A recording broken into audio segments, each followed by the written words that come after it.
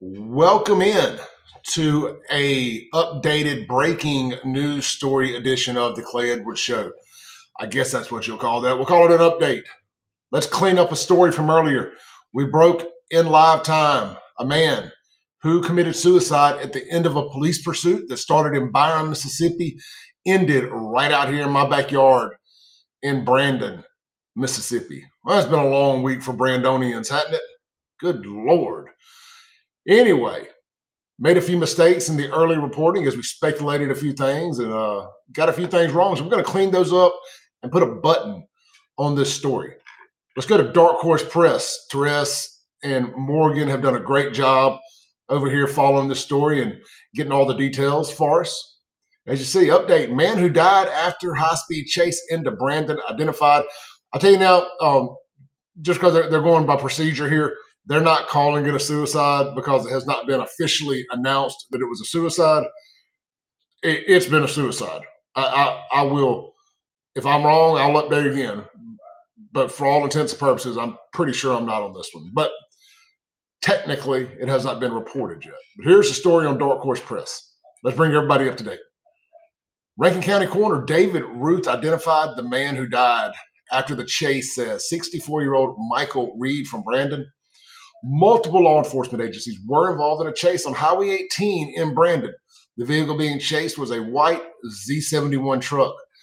Man, all of the agencies that were involved were Pearl Police Department, Richland Police Department, MHP, Brandon Police Department, Byram Police Department, and Mississippi Bureau of Investigation. So here's a timeline. All right, let's do this. The chase ended with the suspect deceased on Highway 18 near the Johnson community. I don't know why it's referred to as the Johnson community. I've only been out here a couple of years, but if you get off at Crossgates and you go north on 18, that's passing the Home Depot, the Pepsi distribution center, like you're heading toward Brandon High School. It happened just north of the railroad tracks there before you get up to Sunset or any of that area. So anyway, just to paint the picture for you. According to Rankin County Sheriff Bryan Bailey, the suspect being chased was wanted out of Rankin County for violation of his bond conditions on felony stalking and had been entered into NCIC as a wanted person. Here's a timeline of the chase. The chase originated in Byram, and here's where I want to clean up my first mistake.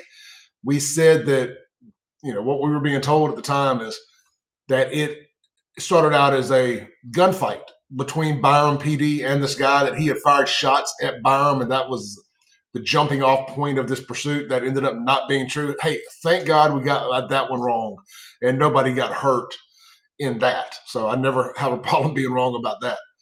Byram police got behind a car with a tag that had a bolo and was wanted out of Rankin County for violating his bond conditions on felony stalking. In case you don't know, you don't do this every day like we do. Bolo is be on the lookout. It means, hey, if you see it, stop it on the spot.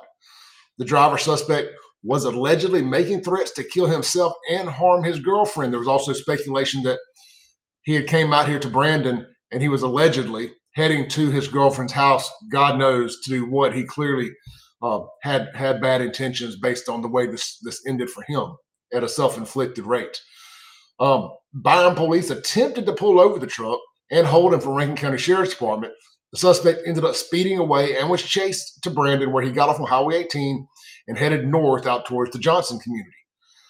The chase ended and the suspect is deceased. Highway 18 was shut down for a matter of time while NBI recreated the crime scene. Very, very sad situation. The chase, we went over who all it involved. Therese has a bunch of good videos here. My boy Bo Rogel also has some videos that you can go back and watch. I'm not going to get into playing all of those here.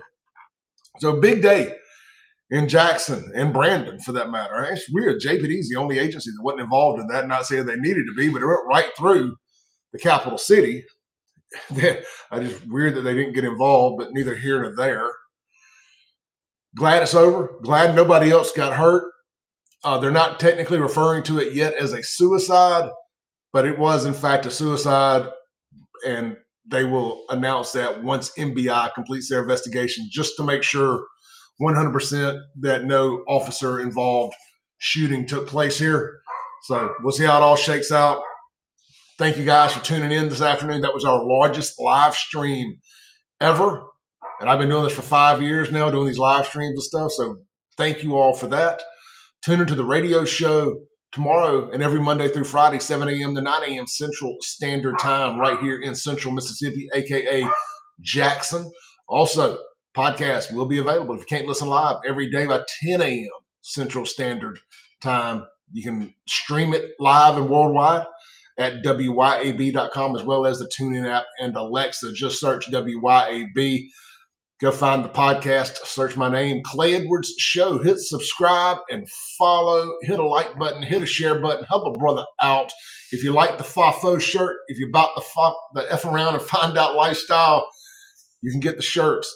Text me at the number right here on the scroll, or send me an email to my email address there. I can meet up with you locally, or I can ship you a shirt. They're $30 each, plus $5 for shipping and handling. Stay safe, stay blessed, and don't F around, and you won't have to find out.